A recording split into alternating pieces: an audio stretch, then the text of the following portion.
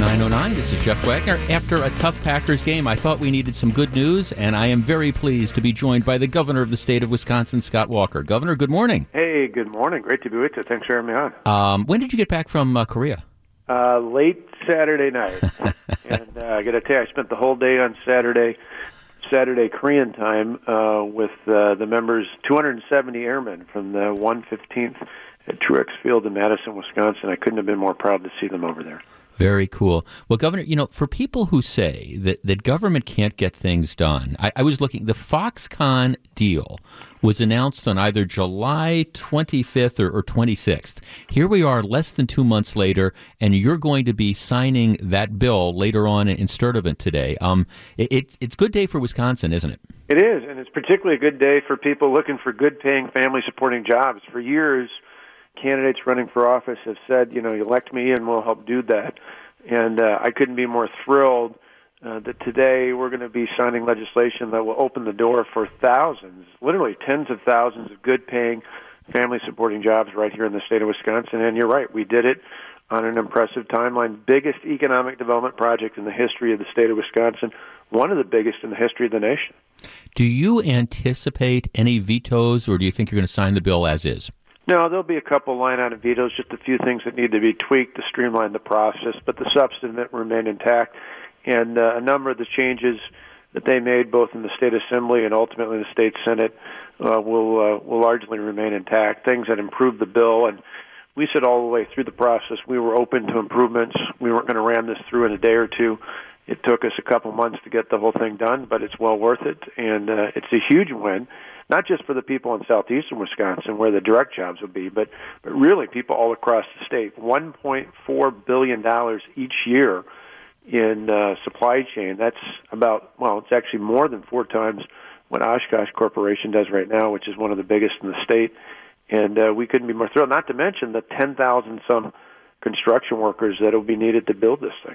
Governor, were you surprised and or disappointed that this bill got so very little support from Democrats, including Milwaukee area Democrats, who you would think constituents would serve to benefit from having 5, 10, 13,000 jobs, plus all the ancillary jobs within 20 miles or so of where their districts are? Well, the bottom line is people will benefit regardless of whether their legislator was willing to help out or not, and that's why I couldn't be more thrilled. But it was amazing to me that cynically there were some politicians in the state who were willing to put their party ahead of not just the state as a whole, but even the interests of their constituents. Now, few exceptions. Peter Barca was so strong on this, he actually ended up getting a coup against him for his leadership, because there apparently are some Democrat lawmakers who are so dead set against even the perception of a victory for us that they couldn't stand the fact that here was someone voting for the interests of their district. But for him, for people like Corey Mason, Racine, but particularly of late, per your point about Milwaukee, for Jason Fields to stand up and make an impassioned plea to say, if he's trying to look out for a way to put more African American men to work, what better than to have thousands of jobs not far away? And we're going to make sure that not only in Racine and Kenosha counties, but that for a lot of folks looking for work in Milwaukee, that we have a pipeline, and in fact, very specifically, probably we'll put some transit routes directly to this new ecosystem with tens of thousands of new jobs. Governor, one of the remaining controversial provisions in the law is the portion that allows, if there is the inevitable litigation, which we know that there will be, allows essentially a direct appeal to the state Supreme Court. Are you concerned at all about litigation involving that provision itself? No, I mean, we've had these sorts of discussions in the past. This is just about speeding up the process. It still gives people their day in court. But the bottom line is we believe that the law I'll be signing in a few hours is indeed constitutional. It holds the other laws in the state. And the irony is, for all the hype and hysteria about this, from an environmental standpoint, it really just streamlines the process. The requirements will still be for Foxconn, like any other business, big or small alike. They'll still be required to follow the laws that protect clean air, clean land, clean water. And in fact, on things like you look at wetlands, they will ultimately have a higher level of responsibility for mitigation for replacing wetlands than they would under current laws. So current law is 1.3 to 1. This law for them will require 2 to 1 match, and so it's a good deal all the way around. It just speeds the process up. Governor, when do you anticipate the announcement as to the precise location of where the plant is going to be?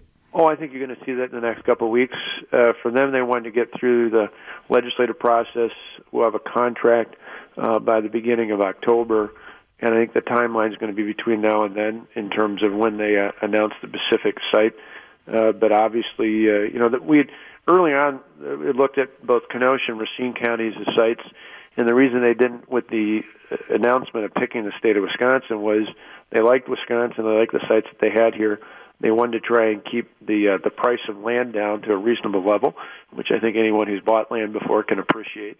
And now that the law will be in effect as of today, and the contract will be signed at the beginning of October, this is the right time for things to be announced. Do you think the personal relationship you developed with the people at Foxconn, particularly at the highest echelon, do you think that does that give you more of a comfort level? Because some of the naysayers are there saying, well, look at Foxconn and look what happened in Pennsylvania or this, there, or the other thing. I get the sense that you feel very comfortable with the people you have been dealing with at Foxconn. Oh, I do. And it's interesting that people bring that up are apparently people who are rooting against success for the people of the state of Wisconsin. I'm rooting for success. I'm optimistic. I actually think Foxconn will not only meet, I think they'll exceed the expectations, and I just want to make sure that we're doing everything in our power, not only to provide the workforce they need to fill those 13,000 direct, good-paying jobs, remember, that pay on average $53,875 a year plus benefits. But I want to make sure that we take it a step further, not only that we help them fill their workforce needs for these good-paying, family-supporting jobs, but that we don't miss a beat, we don't miss a step for any of our other employers. And so over the next several years, thankfully with this budget, I'll be signing this in a few days this week as well, it really puts, and it had it planned far before Foxconn, but it only helps even more to put more and more and more into workforce development, worker training, education, to make sure that every employer, whether it's 13,000 jobs or 13 jobs or 130 jobs or whatever the job number might be, that every employer in the state gets the kind of cooperation they need to build a strong workforce. As long as you brought up the budget, Governor, over 2 months overdue, but are you satisfied with the package that's now coming to your desk? Absolutely. I mean, this is one of the best budgets the state has ever had. Think about it. We're both cutting taxes and investing in our schools. We're able to put more money in the schools than ever before, more actual dollars in the K through 12 education. At the same time, we're able to cut taxes. In fact, property taxes, as I predicted, will be lower in December of 2018 on a median value home than they were in December of 2014, and that means they'll be lower than they were the December before we started in 2010. We're, in fact, eliminating an entire tax, the state tax on your property tax bill for the first time since 1931 will no longer be there. And so we're able to provide property tax relief, overall tax relief, still invest in our schools, still make major investments in our budget, all because our reform dividend, the reforms that we've enacted over the past 6.5 years are working.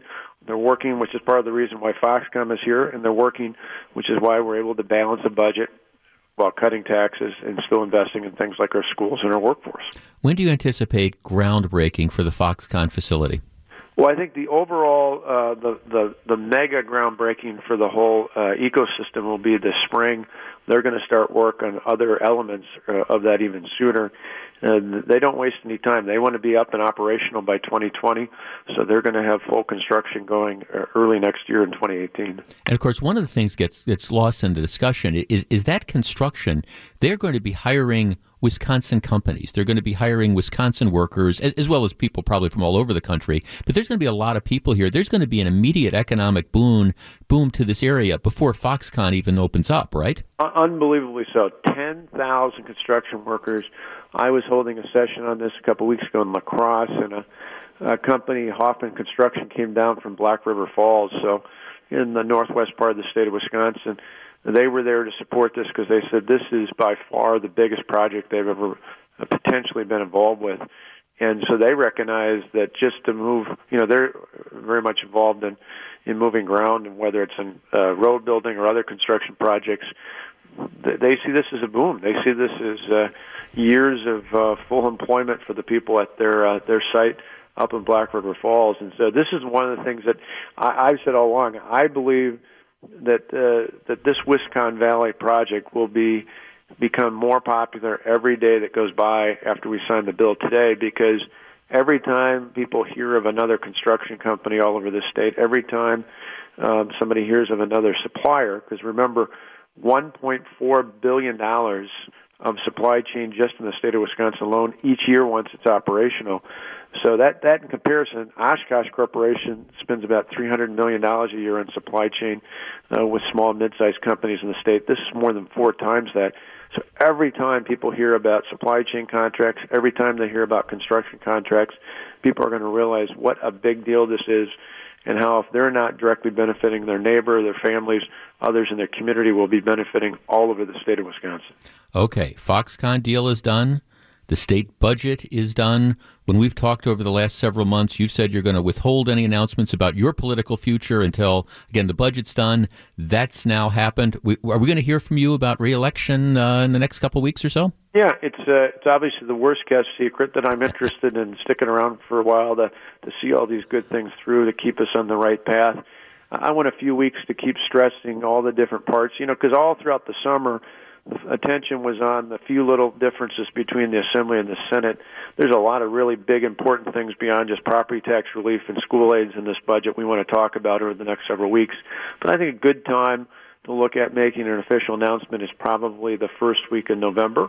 November 6th would be a year out from the election, and November 2nd is my birthday. So sometime between those dates, I would imagine would be a good time to make an announcement about an election. Well, Governor Walker, welcome back from Korea. Big announcement this afternoon. I know it's something you've worked very, very hard for. Thanks for joining us, and you have yourself a great day, sir. Thanks, Jeff. You have a great one. Okay, take care. That's Governor Scott Walker back from Korea.